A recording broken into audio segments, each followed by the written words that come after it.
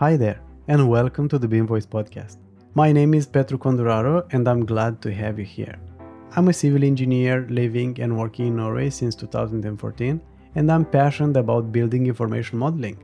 I truly believe change is necessary and inevitable in our industry. To implement faster, better, and less costly ways of working, digital transformation is vital, and everyone involved must stop just talking about implementing BIM and actually do it. And what way to do it better than just to learn from the ones who have done it in the past or are doing it right now? Welcome to a new episode of BIM Voice podcast. Today's guest is Gavin Crump. He's the founder of the YouTube channel OC BIM Guru, where he's publishing each week 2-3 times BIM educational videos. He also started this year his own BIM consulting company, which is called BIM Guru. Welcome, Thanks for having Gavin. me on the show. It's good to be here, and yeah. It's Gavin or Gavin? Gavin, yeah, Gavin's great. Either way is fine, but yeah, just happy to be on the show, and thanks for having me on board, and look forward to talking about all things BIM, which I guess we're both very passionate about. So Yeah, have a lot of fun. You're right. Why don't we start by telling us a little bit about yourself? Yeah, sure. So I guess for people that haven't heard me on other podcasts or met me before or seen my channel, I've been working in AEC in Australia for the last 10 years. So I grew up in a hometown called Adelaide, which is in the south centre of Australia. And my first BIM project was a $2 billion hospital. So I was very lucky to start with a very big scale of BIM, which sort of gave me a passion for BIM management, model management. And that sort of led to the way that my career grew. So I started off as an architectural technician, so very basic, and grew my way through some coordination roles on some fairly large scale projects. Nothing the same scale as my first project, because we don't see too many $2 billion projects in our career. Hoping to see at least one or two more maybe. And then eventually I moved into a BIM management role, and that really became the focus of my career. Mainly for the last 5 years. And a year ago, I launched the YouTube channel, as Petru was saying, the Aussie BIM Guru, which was sort of a response to what I saw as a gap in information in the industry that needed to be filled. And I was also very passionate about such programs as Dynamo and how they can speed up our workflows and make our day more efficient and get us out at 5:30 occasionally. So that sort of became a focus of what I started doing with my time, and how I started projecting my image to the market. And that eventually led me to decide to launch my own company, which gave me the freedom to essentially talk about anything I want, really, because intellectual property is now mine. So if I talk about an idea, I no longer have to worry about sharing a company secret. Now I can just do it myself, and it gives me the full freedom that I need. So now I work in Sydney. I launched my business at the start of this year. So it was a very interesting time to start a business, because I guess we all know what happened in February or November, depending who you're talking to. So that was a really interesting thing. But I've actually found that it's been going really well, and it's a really interesting way to take on the market. So I work here at this desk most of the time from home, by default, with my two cats that you'll probably see jumping around as we talk. But it's great to be here, and I always love to meet other people that are passionate about BIM and want to share their ideas and their thoughts and just improve the industry as a whole. So thanks for having me on board, and let's get started. How's been the move to Sydney? You said you moved to Sydney from Adelaide. Yeah. So I moved here about almost 5 years ago now. Wow, it doesn't feel like that long, but then when you say it, you're like, wow, it's been a long time. But yeah, Sydney's amazing. It's such a great city to work in. It's very vibrant. Lots of people from lots of areas of the world travel here, so you get to meet a lot of people from different cultures and work with them as well. So it's a really vibrant place to live. Obviously it's been a bit quiet for the last few months, but usually there's a lot of things on here as well, a lot of festivals, and it's a very forward city. The infrastructure is getting really well developed here. Costs a lot of money, but I guess it pays off in the long run. It's a great place to be. I've got a partner here now, a lot of my friends in Sydney. I've still got a lot of friends back in Adelaide as well. But it really has become like home to me, I guess. The real estate is out of control. Like, no one can afford a house here at my age. It's the median house price is more than $1 million. So that's probably the downside to living in Sydney, that you don't really live in Sydney. You live in an apartment in Sydney. Yeah. But unless the bank of mum and dad lend some money to buy an apartment. And luckily my parents actually decided to give me some independence and not do that. I see. It's a great city to be in. But maybe one day I might travel overseas to work. I would like to one day experience that. If there's time or the chance, I'll see how it goes. I mean, what I'm doing with my channel and my business is giving me a lot more mobility. So I have the ability to potentially pick up and move somewhere else if I want to. So maybe in a year or two, depending what happens, that might be on the cards. But yeah, for now, it's really cool. Yeah. That sounds great, man. Mm. What kind of services are you providing through your company? Yeah, so I try to provide as much as I feel I can specialize in. I like to tell people that I'm a specialist, not a generalist. So some consultants or like outsourcing firms are what I would call like a generalist service, where they say we'll do anything you want, like AutoCAD, Revit, ArchiCAD, we'll do it all. And I'm saying, yeah, that's not how I want to work. I want to take the things that I'm really good at and make that my niche. So I'd say like I have 5 core services that I focus on. So I have like a strategy service where I do like audits and reports and assessments. I've done a few of those already, where I sort of give my feedback on how they could improve their BIM services. And I found that that's a really good place to start in consulting, rather than just go and give them a solution straight away, because sometimes that might not be the right solution, because you need that conversation between the client to really reach like a suitable solution for them, because sometimes you've only just met their company and you might make like an assumption that's wrong if you've only just met them. So it's good to sort of have that strategic review. But from there, I sort of divide my services into 3 active services. So one is modeling or BIM modeling assistance or active modeling. Typically it involves things like building Revit content. So really advanced family creation. So things like LED 400 facade assemblies. I've been doing a few projects with that recently, which is quite intense, but quite interesting. So helping people with more bespoke solutions that you wouldn't necessarily just find on, like a website for download. And then also doing like model management. So coming in and actually auditing using things like Dynamo. So I have my own like custom Dynamo scripts that I use to actually audit people's projects. And that obviously saves me a little bit of time, but means that I can actually give them, better feedback on their model based on their actual model, rather than just looking at it and going, that wall's a bit too short. Obviously it's the big things like, you've got 5,000 warnings, like what's going on, like the really big problems. Yeah. But then from there, I also develop scripts.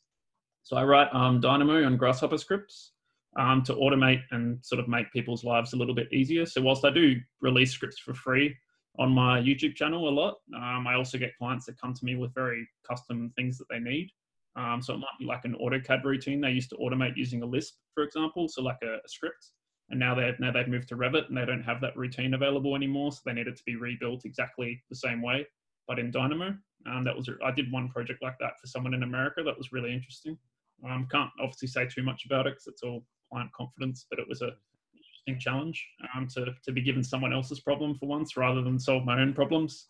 And then also I do project coordination, which I haven't actually done yet, but I do use Navisworks quite a lot in my previous work. So I'm hoping eventually like there'll be a client that needs someone to assist with their coordination.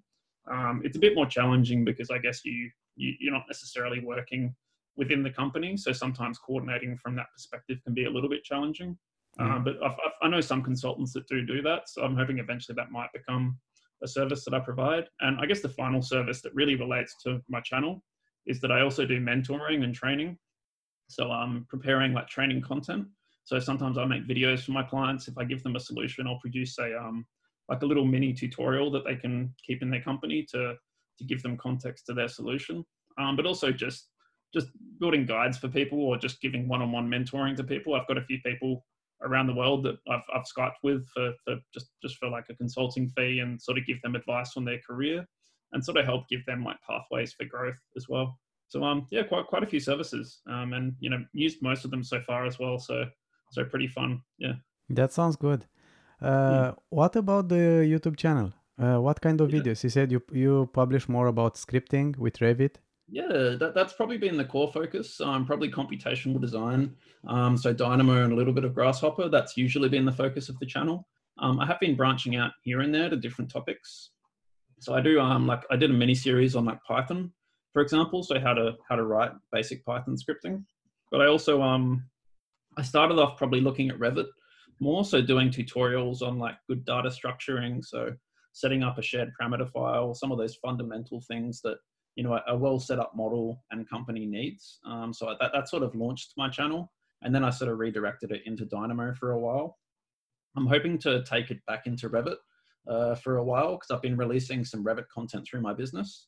So I'd sort of want to use that as a way to give some context to my channel and also to my business, and sort of say, well, if you've purchased my door content, I'm going to do a few tutorials just to show you how I actually built some of this content. So, in my door content, for example, I'll show people how to build like an intelligent door frame that responds to different scenarios so that they can also develop my content further.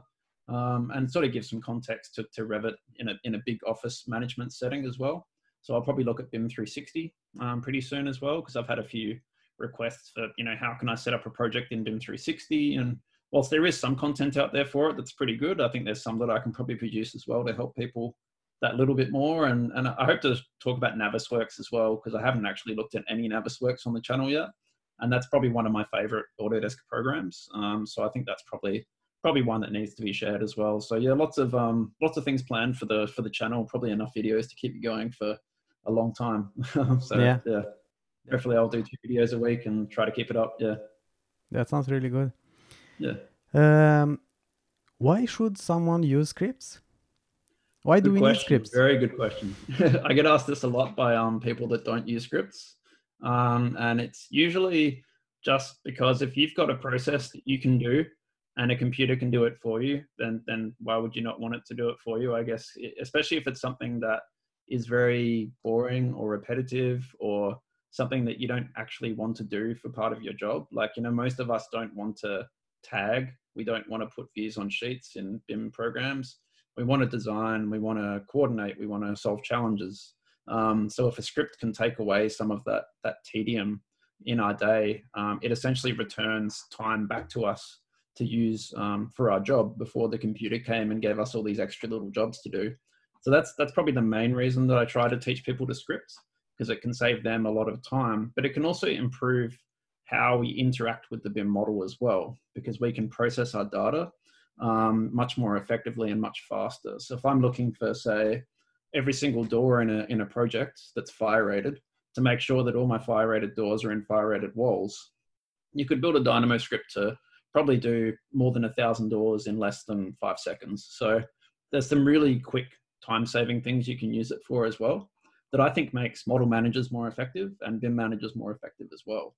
And it allows technicians as well to almost do things that model managers could do. So it raises the general skill level and appreciation for what a good BIM model needs to be, and what a good information structure is, because if there's bad information, you're going to get a bad output with scripting. So I think it teaches people more about the quality of information in BIM as well. So they're probably the main reasons that I tend to sort of sell people over with. But there's lots of other reasons too, like just using mathematical geometry functions. If you want to create a very complex roof that's defined by like a cosine wave, to do that manually, it's almost impossible unless you're a mathematical genius that can manually do it by hand. But I mean, what's the point when a computer can do it for us, right? Exactly. So yeah. How about yourself? Do you interact with scripting at all in your work? No, unfortunately not. I'm just playing myself at home and when I have time. Do you see the opportunity in future to probably use it in your work? Yeah, right now I'm using mostly AutoCAD. So I don't really think it's so easy. It would be easy to implement it. In Revit, it makes sense, but not in exactly what I'm doing right now. Yeah, you can write like Lisp routines, I think, in AutoCAD, can't you? Which are a little bit like scripting. They're just like written code instead. Yeah. Yeah, but I'm hoping from the next project I will work on, I'll do more like this. Definitely. Yeah, because I guess every major BIM program does have like a scripting environment now. Even like ArchiCAD has access to Grasshopper through the connection to Rhino, and Revit's got Dynamo and also Rhino inside, and I think Allplan has its own integrated visual coding system. So every program sort of is gaining this access to this environment now, which is great. Yeah. Yeah, and I think if I'm not mistaken, AutoCAD is going to have Dynamo as well from this last version. Yeah, you can already technically connect Dynamo to AutoCAD by using a bit of a backdoor, I think, in Dynamo Studio. I think I've heard some people have managed to successfully get Dynamo Studio to point at like the current open session of AutoCAD. It's obviously not like a basic user thing, but Yeah. it shows that it's definitely going to be possible very soon. I've been actually using Dynamo for Civil 3D this week, so I started trying to just learn a little bit of Civil 3D, and then I saw the Dynamo button, and I was like, oh, of course, I've got to use Dynamo. so yeah, there's definitely a lot of access, coming through. But I guess you're using. I think it's coming with the 2020 version, right? I think it came Civil 3D. Yeah, Civil 3D. It came with 2020. And AutoCAD, I didn't see it with AutoCAD 2021. So I'm guessing it must be coming in a future release. Yeah. But something maybe very important to mention about why scripting is good, not only when you build it, but the editing and updating part. There is actually the magic trick. As the company gets bigger as well, like the management of the scripting process is very difficult. I know some companies that hire programmers in-house just to manage their tools because it's so much work to deploy and to maintain, and every time a new version of a software comes in, all the scripts have to be rebuilt typically. So it's a big effort. I think a big part of how to justify it in a company is that you have to actually track how much time you're saving by using it. Like at my last company I worked at, I actually put a tiny little script in all my main scripts that literally said every time someone ran one of my scripts, it actually sent like a bit of information to a server. And I could actually say how many times they were using like these scripts every day.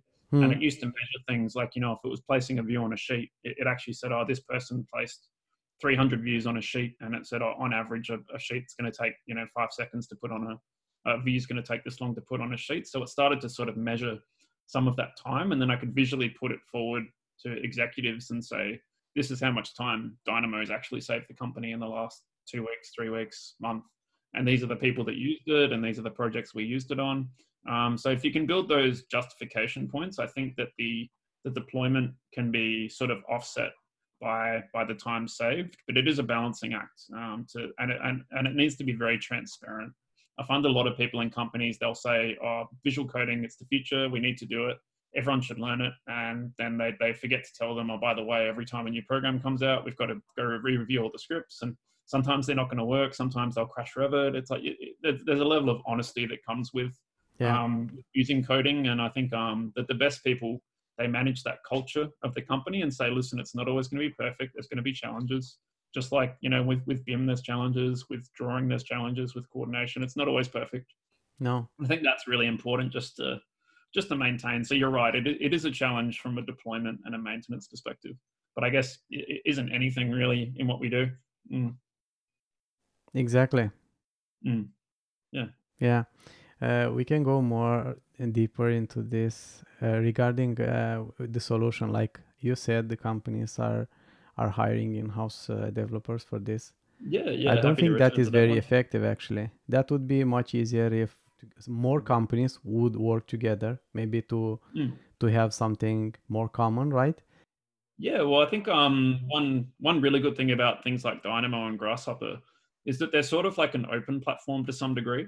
So if someone builds a script in one company, sometimes that information does just reach other people by giving them like an idea. So even if they don't share the script, like sharing the idea is something that people do. So they'll go, oh, we've just automated a way to put, all our elevations automatically generated onto sheets, and all you need is the idea. And as long as you're a good coder, you'll know, okay, I'll go search for the solution. So I find that that's sort of spreading at least some ideas, even if they're not sharing the source, they're at least starting to improve just by talking to each other about this new phenomenon or this trend. Because I guess when you go to talk to someone about like a door block in AutoCAD, it's not necessarily going to really help them that much. But if you said, oh, we've built a routine that goes and tags all our doors automatically, you can go, oh, that's interesting. Yeah, maybe we should try that too.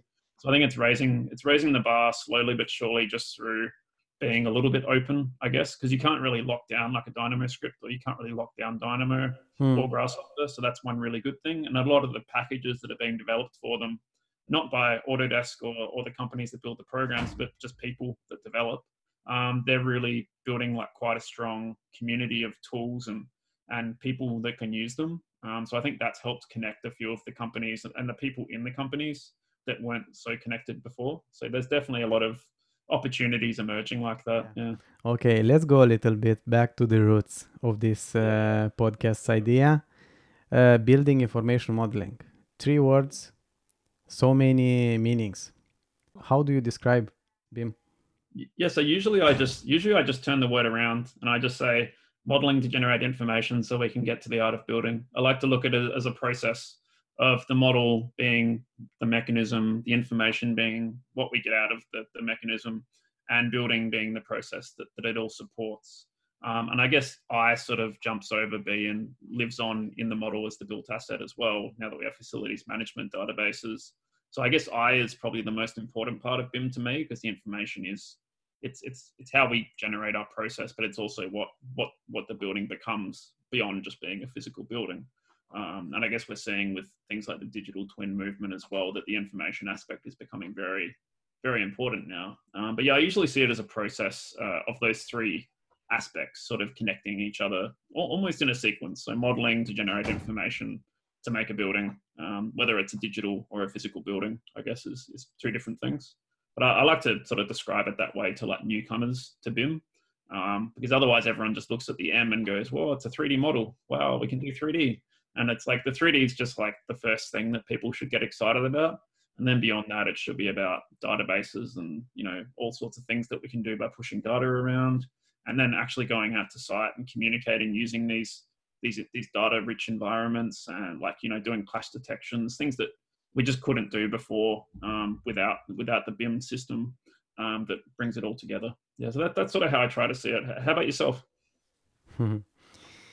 Well, I completely agree with that. I think there are many misconceptions about BIM, and Sure. this is one of my goals, to help with that, clarify with that. And like you said, the 3D model, it's the thing people see the first time, and unfortunately, many of them are limiting BIM to the 3D model. Yep. I see many others limiting BIM to a specific software, which is also not very good. And I think people must understand that BIM implies cooperation and collaboration. Yeah, precisely. Because I think this is one of the biggest challenges with BIM. I'm not happy with the state of BIM today. I think it can be better.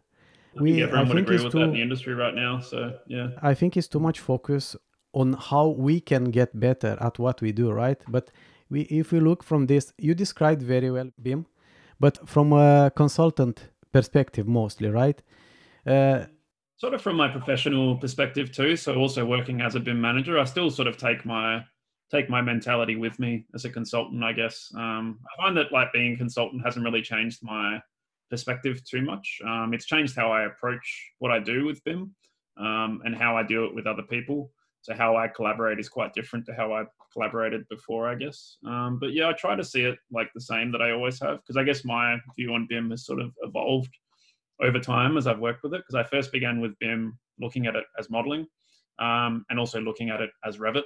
I'll be honest, I did start with the limited platform approach. I looked at other programs, but I didn't use them, didn't try them, didn't look at interoperability workflows. But as I further developed into BIM, like I started picking up connections to other platforms. So my first one was Rhino. I learned about Rhinoceros and how you can sort of manipulate geometry in different ways. And then also looking at IFC, I'm still trying to learn more about IFC because I'm not finding that many clients are demanding it yet, which is making it hard to really pick it up. Because if you don't have a project context to put it in, then it's very hard to learn it properly. So I'm learning about IFC data set mapping and how you can view them in different programs like Celibri. But yeah, also other platforms like ArchiCAD and Vectorworks and Allplan. I need to learn a little bit more about those still, but I've tried each of them out. Got a feel for how other people work in BIM too, because we all need to work together regardless of the programs we use. Yeah. So I sort of agree that the platform can be a limiting scope as well, and that, at the same time it is hard to learn every single program and know how everyone works. But maybe it's just that the program isn't the focus, I guess, even though it does generate most of the outcome. Yes, I think actually the softwares are just taking further what people want, right? And consultants need the software to design the building, right? They will build you a software where you can do that, right? Project manager needs a software to manage the project. and the constructor needs other kind of software, right? So but this is actually what I think it's very important to understand. Like we as consultants, yeah, we do pretty well, like from an entity perspective. Like we focus a lot to improve our processes and such. But if we look, for example, at other parts, contractors, even there are several of them investing and trying to digitalize. There's many of them that don't do too much about this, and they keep doing it on the traditional way. Yeah, it's the short-term vision and seems to be the challenge. It's we're still making money right now, so we must be doing the right thing. Whereas I don't think maybe in 10 years, maybe we won't be making money if we keep doing this. I think a big challenge with builders that I've encountered too is that even when they're doing BIM, they're only doing it so they can stay competitive. They're not doing it because they actually want to do BIM. Like they're not interested in the outcome or the process. And because they don't understand the value they can harvest from this on the long term. That's the problem. Yeah, because my experience as an architectural BIM manager is I was always heavily driving the process, even when it was like on site. I was still out there having to say, listen, like this isn't working. Like we need to think about the process here. And sometimes it was just, oh, we're already building it. So, it doesn't matter. Just go and update the as-built drawings. We don't need to look at the model. And it's like, wait, like you guys said there's a BIM management plan here. Come on. So there's a bit of a push and pull process, even when the builder is in BIM. But at the same time too, architects need to respect, I guess, why they're modeling and what they're drawing and how it impacts the site at the end of the day.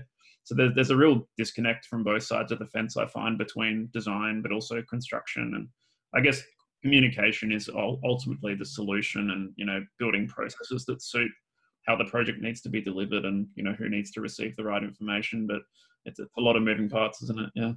Yeah, and the most forgotten part about this is actually the asset manager, the owner of the building. Yeah, the ones that we throw the models at right at the end.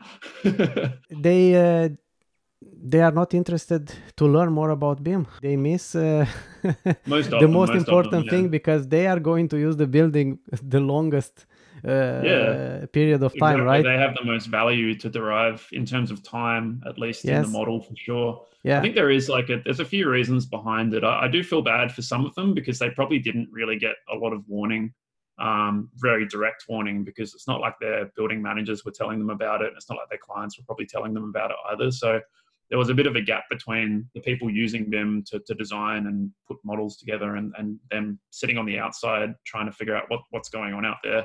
So there's been a bit of a disconnect. That there are some building managers, like some really large commercial entities, that are starting to develop their own digital twin in-house platforms. There's a company in Sydney here called Willow, who are quite well known now for developing some digital twin setups with Microsoft, and also for one of their major clients that they advertise is called Investor. And from what I understand, they have like commercial buildings that they're actually developing digital assets for now. But they did have to heavily commit to that process for it to be successful. So it's hard to, I guess, start with the entire thing. It's like it's a gradual process to pick it up. So yeah, I agree with you. Most facilities managers, they're not really that interested. I mean, a lot of them I meet they're quite old and they've been doing things like a certain way for a very long time. They've got like an Excel table that, they've been using for the last 20 years. So I'm not going to go and take my Excel table away.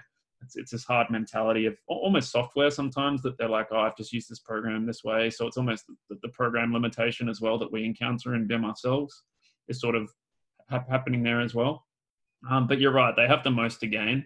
But I guess they need the most engagement from the people driving BIM to really bring into the picture as well. Yeah, and exactly there, right? Like the buildings right now are designed by someone, to be built by someone, and to be used by someone. But when the building is designed, there is no much interaction, as far as I know, to find out how are you going to use this, and how can you make sure, how can we start working from right now to build you a platform or something that you can use for 50 years or 100 years for infrastructure projects, for example, in Norway, right? Yeah. If you do that, how much value will you get from that over this time so span? Much. I mean, the key is to ask the right questions at the right time to the right people, I guess. I've always tried to engage the client very early on projects as a BIM manager, and it can be very hard to do because sometimes the executive people in the company don't want to put the BIM manager in front of the client because they think we're going to scare them by talking about too many technical terms, and they'll think that we're wasting all this money on some program that's not doing anything. But most of the time when I have got in front of the client, I've literally just said, listen, like, what are your goals? What do you need out of this process?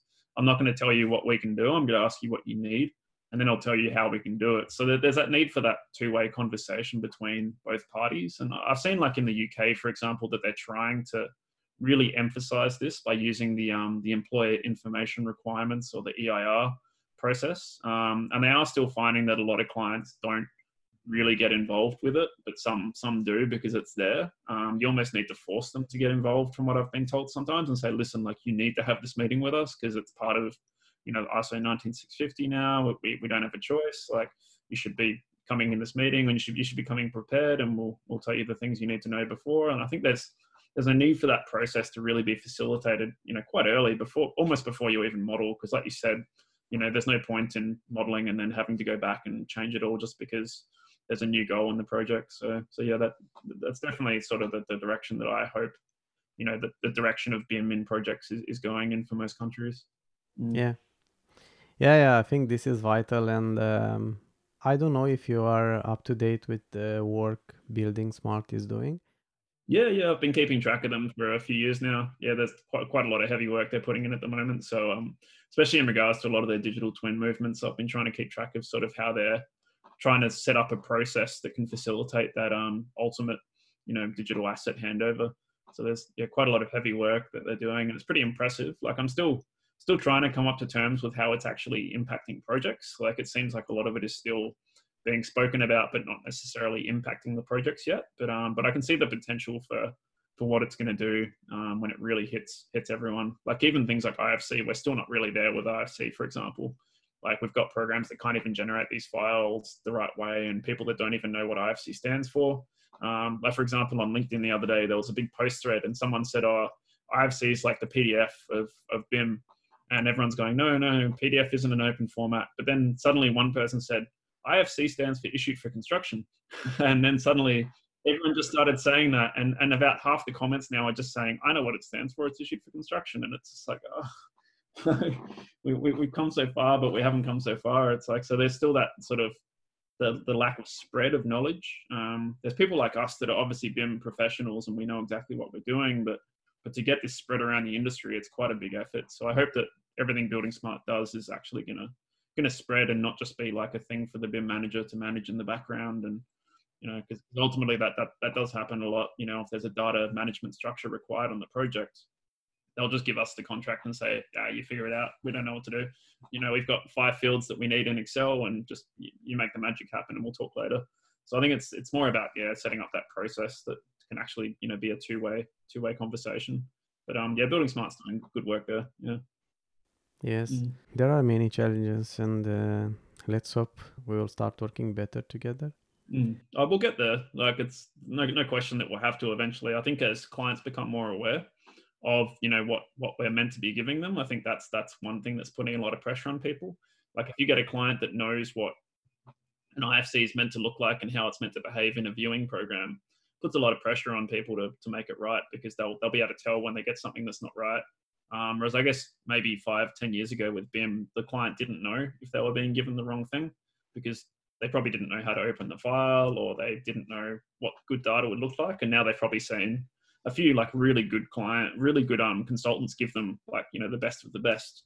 And now they know when they're not getting the best of the best, I think. So that's probably going to help sort of put some pressure on us as professionals to make sure that we lift the bar a little bit too. And I guess clients will talk to executives, and executives will talk to us, and there'll be that sort of conversation that'll happen in that process too, hopefully. Yeah. I think maybe also us as consultants might do a better job trying not to speak so cryptically about everything we do, and to try to explain for someone who doesn't have a clue about BIM, to understand that especially the owner, right, they have a very important role in this process. Actually, that's not something is going to be used for them, and they must be outside of it. No, they must be involved through the entire process. Yeah, it's a great point. I mean, even I find I have to really think about how I talk to clients and potential clients too, because I have scared a client off before by using too much jargon, and I was like, oh no, I scared them off, didn't I? I could tell I'd done it, and I was like, oh, I did it, because I guess like it's hard because on my YouTube channel, like I'm very technical. I have to assume that everyone sort of knows what I'm talking about already when I use very complex terms, but when I talk to a client, I have to go, okay, even though they might know what I'm talking about, let's just assume they don't, and then build that rapport. So you're right, it's a very important thing. I saw this great video the other day by a company called Planoly that you might have heard of, that's doing online BIM management plans now. Yes. I have a marketing video and it's called Explaining BIM to Grandma. And it just puts it in the most simple terms. And I was like, this is perfect. This is how we need to talk about BIM. It was very interesting. And it really sort of made me think about how I communicate to people that don't know about BIM. Even my partner, like, she doesn't work in architecture or construction. So when I first met her, she thought I said I was a bin manager, like the bins, like recycling bins. She thought I was like the guy that takes the bins out. Yeah, and I said, no, BIM manager. And she's like, what's BIM? And I'm like, oh yeah, of course, you don't know what BIM is. Yeah, so it's sort of, there's that level of sort of understanding that has to be built with people. So Yeah. it's quite funny, and yeah, it makes you think a lot about it. Yeah. I don't know which book I read this from, but there is a saying about this. If you cannot explain it to a 6-year-old, then you don't know how to explain well enough. I forget if it's a book. I think it might be a person that quoted that. I've seen that quote around, and I always like it. It's like, yeah, if you can't explain it to a child, like, you're not doing it right. Yeah. That's always challenging me as well. When I'm trying to explain something to my son, who's 4.5 years old, I level back always when I think about that. When that quote pops up into my mind, and I'm like, okay. It's good practice though, actually. It must be great to have a child and sort of talk in a different sort of way to someone that you don't have to talk to adults like. It's awesome. A whole different way they look at the world, right? Like, yeah, because my partner's got a nephew who's just 2, and he's just started trying to make words, and it's just interesting how you have to communicate so differently with them, but you sort of get so much more out of it sometimes because you really think harder about what you say. Interesting experience. It keeps you much more in the present. Yeah, definitely. Well, it makes you more conscious of your words and how you use them. And I guess we do waste a lot of our words, don't we, in the way we use them in today's society. So it's a good thing to be aware of. And I think it's actually really relevant for most BIM professionals to think about that too. So it's a great point. Yeah, I think it's, like you said, jargon. There are too many words, or the ways we speak, I see at conferences and such. It's like meant to impress people, not to make them understand how that thing could be useful. Yeah, I've got a perfect example. I was looking at a digital twin the other day, and someone put a post up about it. And I said, oh, this is just like, they're talking about it the same way we spoke about BIM 10 years ago. And then someone said, oh, it's not even digital twin anymore. It's called Gemini principles. And I was like, oh, like, we just made a new one already and it's not even established. Come on, guys. Like, yeah, these buzzwords right now. Yeah, I see lots of use of digital twin, which is yeah. It's Gemini principles now, apparently. So it's all changing. Yeah, but is the buzzing word? It goes well maybe with SEO, and I don't know. Yeah, marketing, SEO, definitely a part of it. Yeah. But no, we do have an obligation, I guess, as educators as well in BIM to make sure that we communicate clearly as well. That's one thing I've learned in my channel over time, to try to be clear with what I'm saying. Like, when I go back to my first videos and I try to watch them, I'm like, wow, like, if I didn't know how to use Dynamo at all, I would leave this video in like 20 seconds, because the first 5 words I use, I don't know what any of those words mean. So it does make you think more about how you sort of lead someone into like an idea before you sort of build up their understanding beyond a certain point. Because at the same time, there is a need to sort of get more advanced eventually. Like, you can't always talk in basic terms. Sometimes there is a need to talk in a little bit more, bit more jargon, but you've got to sort of lead them down that path first before you start throwing the crazy words on the table. So yeah, it's all about that communication process. I guess it all comes back to communication in our industry, really. At the end of the day, that's nearly every problem and every solution. I find it just comes back to how we communicate. It seems to be the solution or the challenge. Yeah. Then it's good because I'm not a native English speaker, and I won't have too complex language. So this is going to be quite clear for the listeners. That probably helps, I guess, a little bit. Yeah. I've got 2 challenges. I have too many words in English already, and then I'm Australian too, so we use a lot of slang, and we shorthand everything as well. So we've got 2 challenges there. So yeah, you're lucky in those 2 terms, I guess. Yeah, but in Australia, we make every word into, like, I don't know if you've heard our slang before, but we've got words for everything, and no one outside Australia knows what we're talking about. Basically everything with an O on the end. So afternoon is like Savo. So, but no one outside Australia knows what we're talking about when we say, "Oh, just see the Savo." Yeah. Crazy. We're so lazy. Yeah. Wow, that was cool to hear. What else happening in our industry excites you? Yeah, I mean, scripting and coding definitely excites me just because it's becoming mainstream now. That's probably what gets me most excited right now, because I'm suddenly seeing people that have no programming background, like myself, and just even newcomers being able to do very sophisticated things in their designs. And also to work with processes that actually work in a more realistic sense when it comes to things like design for manufacturing. I found that like computation has been a great way to bridge the gap between a lot of manufacturers and us, because they can give us constraints that we can put into like computational environments to lay on our design. So even if we went and made this crazy wall, maybe they say we can only work with an angle of, a certain distance in our framing, and then you go and have to build a script and say, well, is there anywhere where we can't achieve this shape?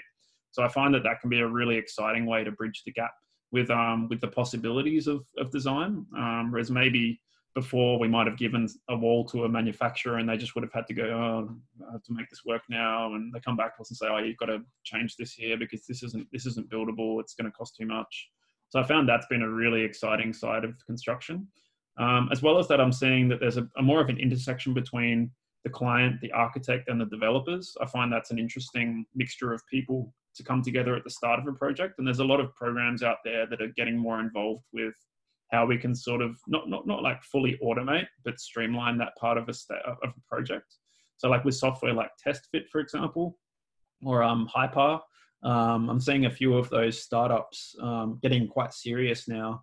They're not just like a little tool, they're actually becoming a company that's going to probably come and really change the front end of how like a project is established and how a client understands the parameters and the constraints of their design.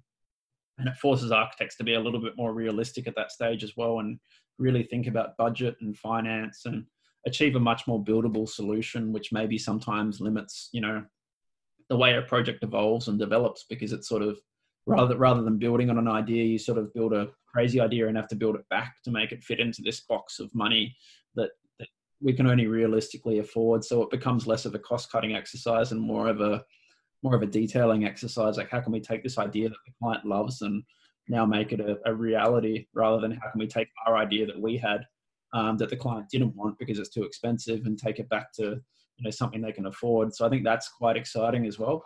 So I think they're probably the two things that get me the most interested. Like I do like another thing, which is like I'm not involved with it, but there's this movement called Open BIM, which is trying to make BIM accessible beyond like the big corporate software that most people are limited to. And I do find that movement very interesting, in that maybe one day we might have uniform standards that we all follow. I mean, IFC is probably a good example of one of the earlier Open BIM initiatives that actually succeeded to some degree. It's not fully successful yet, but it probably will be one day. And some people are making it successful. But there's programs that are being used in really different ways. Like Blender, I've seen, is getting used by a lot of people in Open BIM, and they're doing some really interesting things with it. So I think that might be interesting to see if one day we're not all limited by these, $3,500 programs a year that we all have to pay to use. Yeah, Blender. Did you say Blender? Sorry, the name of the software you just mentioned. Oh, that one's Revit. Revit's about $3,500 a year, but the one people the other are using is Blender. The open source one. Blender 3D. Blender. Okay, Blender. Yeah. Of course. But do you see any way to use that for our industry? Not me right now, but I've seen people exploring how to modify Blender to make it more of an architecturally focused tool. It's still very, very early. Like they're not. It's not at the point of being like a replacement, but they're at least experimenting in how they can achieve IFC data structures in elements within like a program like that. And I don't think Blender is going to be the final program that they use. I think it's just them experimenting with like the concept, but it might lead to like an actual new platform that someone develops, whose goal is to actually be accessible and achieve like a common data standard, rather than all these proprietary file formats and programs that can't talk to each other, because then we can't talk to each other. And it'll be interesting to see if that really takes off. It'll take a long time. Like I think it's going to be at least 10, 15 years away before it's realistically a thing, because we're all so heavily locked into like our programs that we're using right now. And some of our projects are going to be going for the next 5, 10 years in these platforms. So realistically, they're not going to go away. But it'll be interesting to see the pressure that like this movement might put on how programs develop over time, and which programs make it, which ones don't. So they're probably the three major things that probably get me the most excited right now. How about yourself? You did not say anything about AI and machine learning. That's something I'm really excited about. I'm intrigued by it. I haven't seen enough realistic application of it yet. I think it's an amazing field. There's so much that it can do.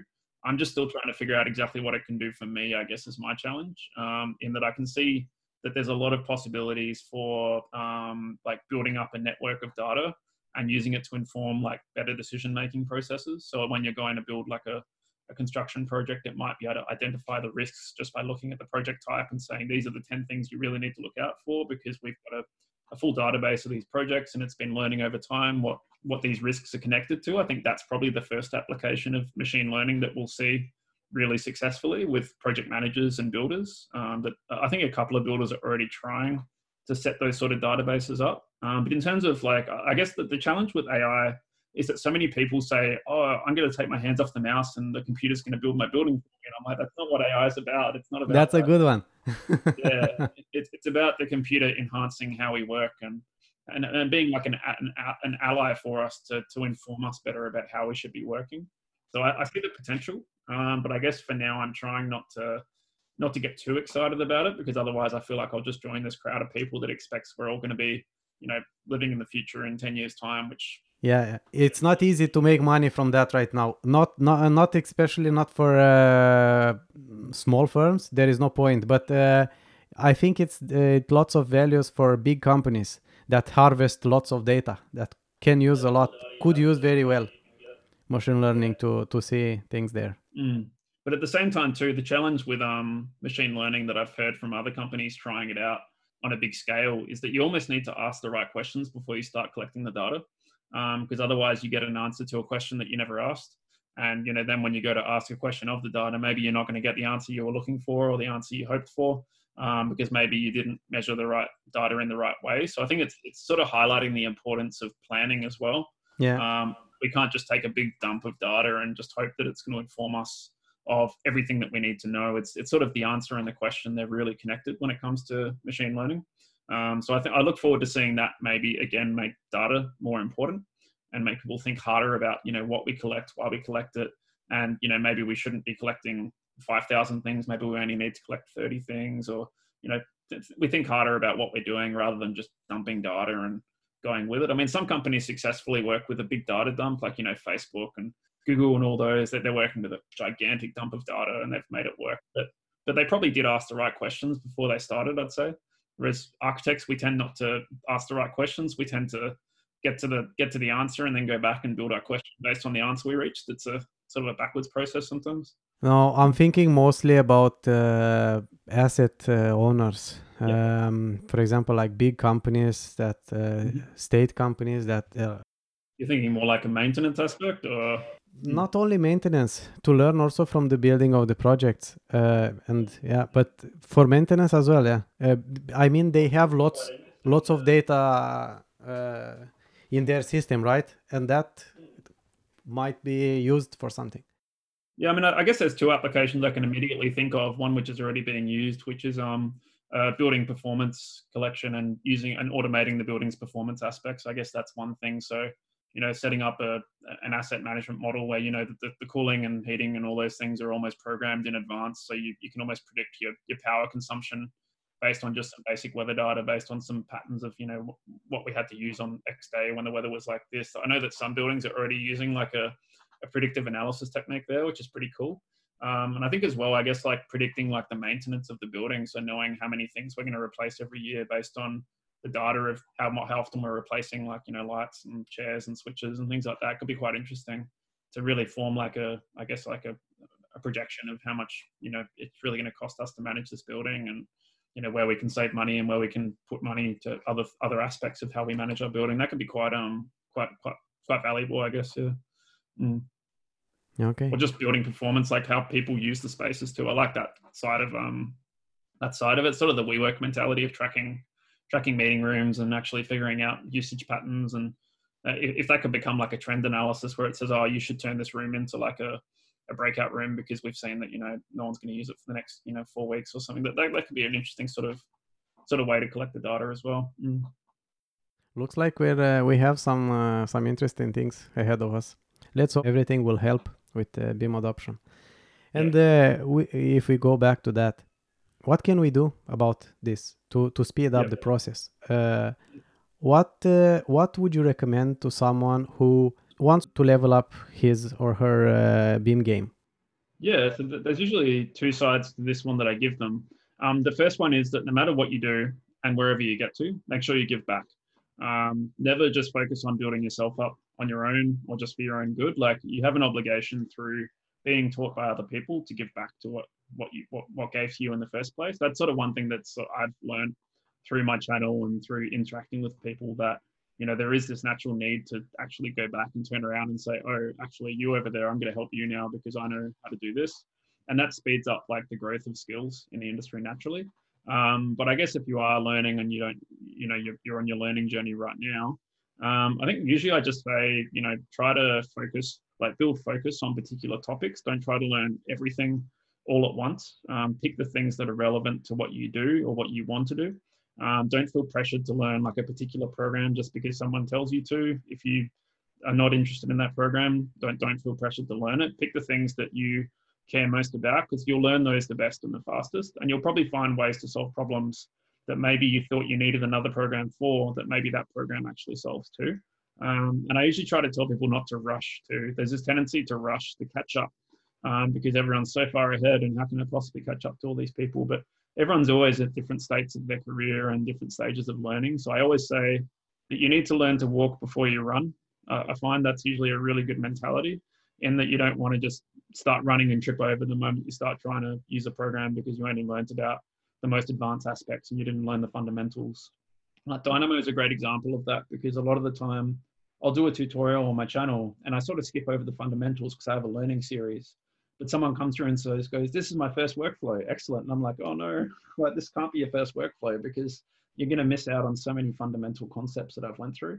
So I usually guide them back and say, go back to my learning series and then come here after, and you'll understand everything I've done.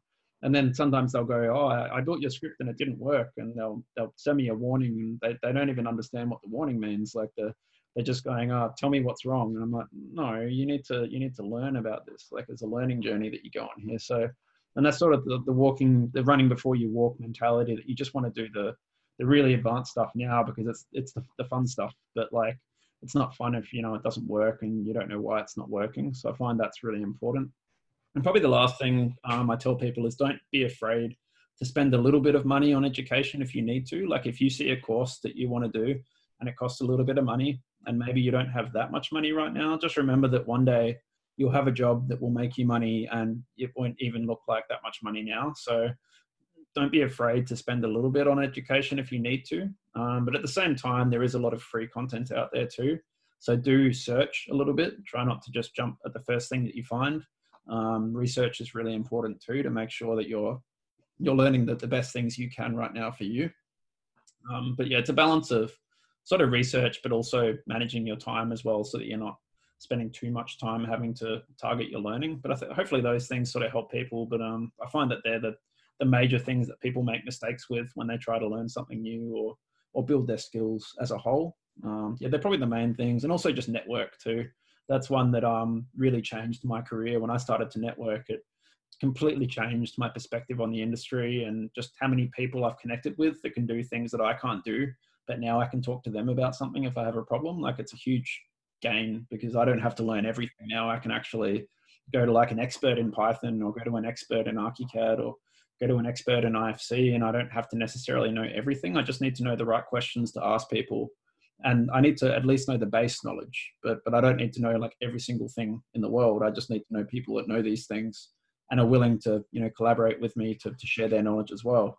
So I find that's really important. Like, about 2 years ago, I think I only had probably like 300 connections on LinkedIn. Now it's about 5,500 just in 2 years. So it naturally just snowballs once you start networking. So I think that's really important. And to focus on the quality of connection as well, not the quantity.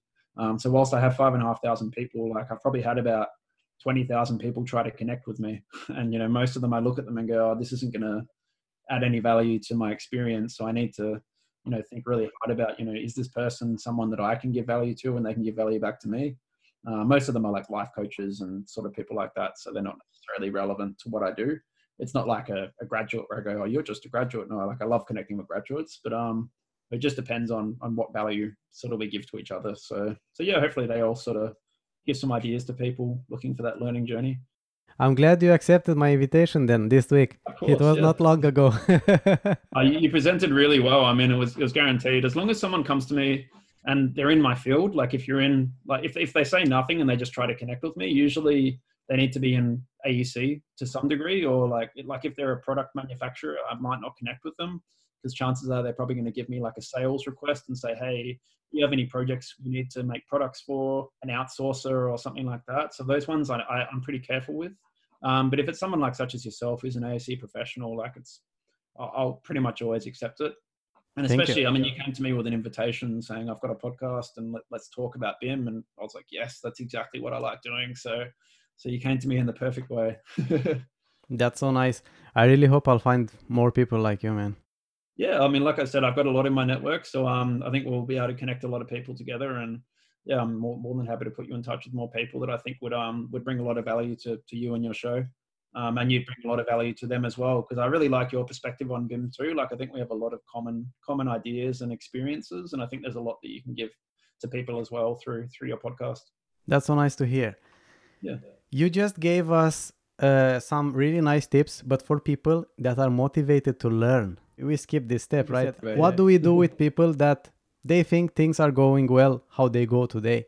What is the message to everybody involved in this industry, but thinking they don't have a role in BIM? Yeah, that's a challenging one, but it's a great question. I've been asked it before as well, and I've always had to develop my answer depending on who asks it. Typically, I've worked with a lot of people like this too that say, I don't really care about BIM. Some of them say BIM's a waste of time. I don't want to know about it. Some of them say, I love BIM, but I just don't have time for it. To them, I usually say that's okay, but I always just say, be just a little bit aware at least. Like, it'd be like if you worked with someone that just knew BIM and didn't know anything about your discipline. Like you wouldn't trust them at all. Like if you worked with an architectural BIM manager who never even worked on an architectural project, you'd be like, wow, this is dangerous. Like we can't have this person on the project. And sometimes it's a little bit like that for people working in BIM as well. Like we need that mutual trust between each other. So to have like at least an awareness of how like the programs fundamentally work together, and you know what BIM's about, what processes are we trying to achieve, like why should we just get out a red pen drawing markup when we could go on a digital platform and do like a collaboration with a program. Like learn a little bit more about those sort of workflows that might save you time or at least save your team time through you being more involved with those processes. I think that's probably the biggest takeoff I tend to give to people that are resistant to BIM.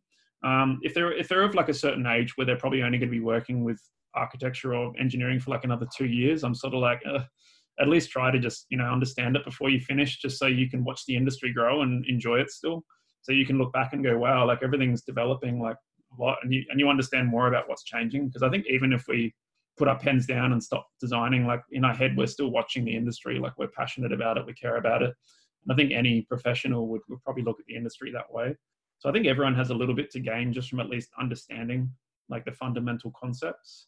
And then like maybe some of them want to learn more about how to do it. Maybe there's project leaders out there that actually do want to open up the models occasionally and actually get involved and review the model rather than review the drawings. Like my roommate, he works as a project leader in an architectural firm, and he's very involved with his model and his team. Like he'll open the model and have a look at how it's going because he's used Revit before, and he goes in his model. And originally his team, I think they're probably a bit scared of that because he can see all the mistakes and the things that are still developing. But I think eventually they realized like there's a real opportunity to lead your team in lots of different ways by being more involved rather than just giving orders and not understanding how it's done in the background. If you have an idea of what is actually being done, like it gives your team more transparency, and it means that you're better at resourcing and you understand how your team, you know, actually works, and you respect each other more. So I think there's that benefit that comes with it as well. And if you're not like an architect or an engineer, maybe you're a builder, a client, a facilities manager, it's just about asking people the right questions if you're interested. And if you're not interested, it's about, well, why are you not interested? Like, what is your plan for the next 20 years? Like, do you hope to just avoid this for 20 years? Do you not care about it because it doesn't make you money? So at least like realistically ask yourself those questions, and just maybe do just a little bit of research to make sure that if you don't care about it, that you've still got a safe job. Because sometimes people are avoiding it just in the hope that it won't become the next big thing, and it already is the next big thing. So it's quite dangerous to ignore it. It'll be like the hand drawing, the CAD. It's the next step. So if you ignore it, it's gonna eventually somehow replace part of what you do. So I think there's always that need to be aware, or just curious, I guess, at least. Yeah. So that's sort of my advice to anyone that's maybe not necessarily trying to learn right now, but maybe feeling pressure to. Yeah. Yeah, this definitely. Don't be afraid to connect with people and just ask questions too. Like, I mean, most BIM professionals are quite friendly. A lot of people that they feel like, will think they're stupid if they ask a question, but most of the time I'm very careful with how I talk to people if they're not quite sure. Like, I don't want people to feel like rejected if they don't know the right answer. So I think it's about asking people questions too, and not being afraid to get involved and find like a part in the bigger picture. I think also something else that they need to think about is that if you don't do it, there are many others that do that. And at some point, you are going to be affected by that. Yeah, it's a great point. I mean, you just look at the outsourcing industry, and that completely changed the drafters. Like, I don't know many drafters anymore, and I think the outsourcers took care of that. So it's just about being aware of all the ways that people can do your job as well. It's a good point. It's a threatening point, but it's a good one. Yeah. How can people get in touch with you, Gavin? Oh, yeah, many ways. Probably the best way, if you're not coming to me for work, is just through my Gmail or my YouTube channel. So I've got my YouTube channel, the Aussie BIM Guru. I've responded to every single comment I've ever received. So 100% comment success rate. So you will get a response. But if you've got something more detailed, feel free to reach out to me on LinkedIn or through my Gmail, which is AussieBIMGuru, one word, @gmail.com. And I typically respond in about a week at the latest, depending how busy I am. But I do try to respond with at least like some ideas of if someone's developing a script or they're running into a challenge. I probably won't build your script for you because I'd probably look at consulting at that point because it's my time. But I do try to give thoughtful advice, and I think people are usually really satisfied with what I give them to work with. So highly encourage anyone to connect in any of those avenues. I'm also on Twitter @thebimguru. And I've also got my website, which is www.bimguru.com.au, which I release articles on usually twice a month. I try to, and I also put all my podcasts on there. The links to the podcast, so this one will be linked on there as well. And I also I release content on there as well. Just it's pretty cheap. It's not too expensive. So I've released a company template, shared parameters file, material library, all sorts of support files. For anyone looking just for a place to start with Revit, because a lot of people don't have anywhere to begin. They just start with the default template, which is pretty terrible. So I at least try to give them somewhere to begin. And I'm releasing content for my website hopefully once a week. I'm trying to. I've released a package of some door families the other week that are getting quite good reception. And they're all about $50 Australian each. So pretty affordable for most countries in the world. But if you do have some financial troubles, do contact me and I'll see what I can do. Because I do understand that different countries in the world, have different economies and different currency conversions. So I try to be fair. But yeah, they're probably the main ways you can reach out to me. And if anyone's interested in, doing any podcasts and those sort of things with me too, I try to do all of the ones I'm invited to. So yeah, and I'm really glad I did this one. This is a really good one. So yeah, more than happy to be involved with any of those efforts in future. Yeah. Thank you very much. That was really nice to hear from you. Thank you for coming in. Oh, thank you for having me. And I know you said before your English isn't your first language. You got amazing English, so carried it the whole way through perfectly. So you should be very proud. Thank you very much. Yeah, really enjoyed it, and great questions too. Really like the questions. Very, very well thought through. Yeah. I hope the answers are going to inspire people to try to learn more about and see how we can together make a better world.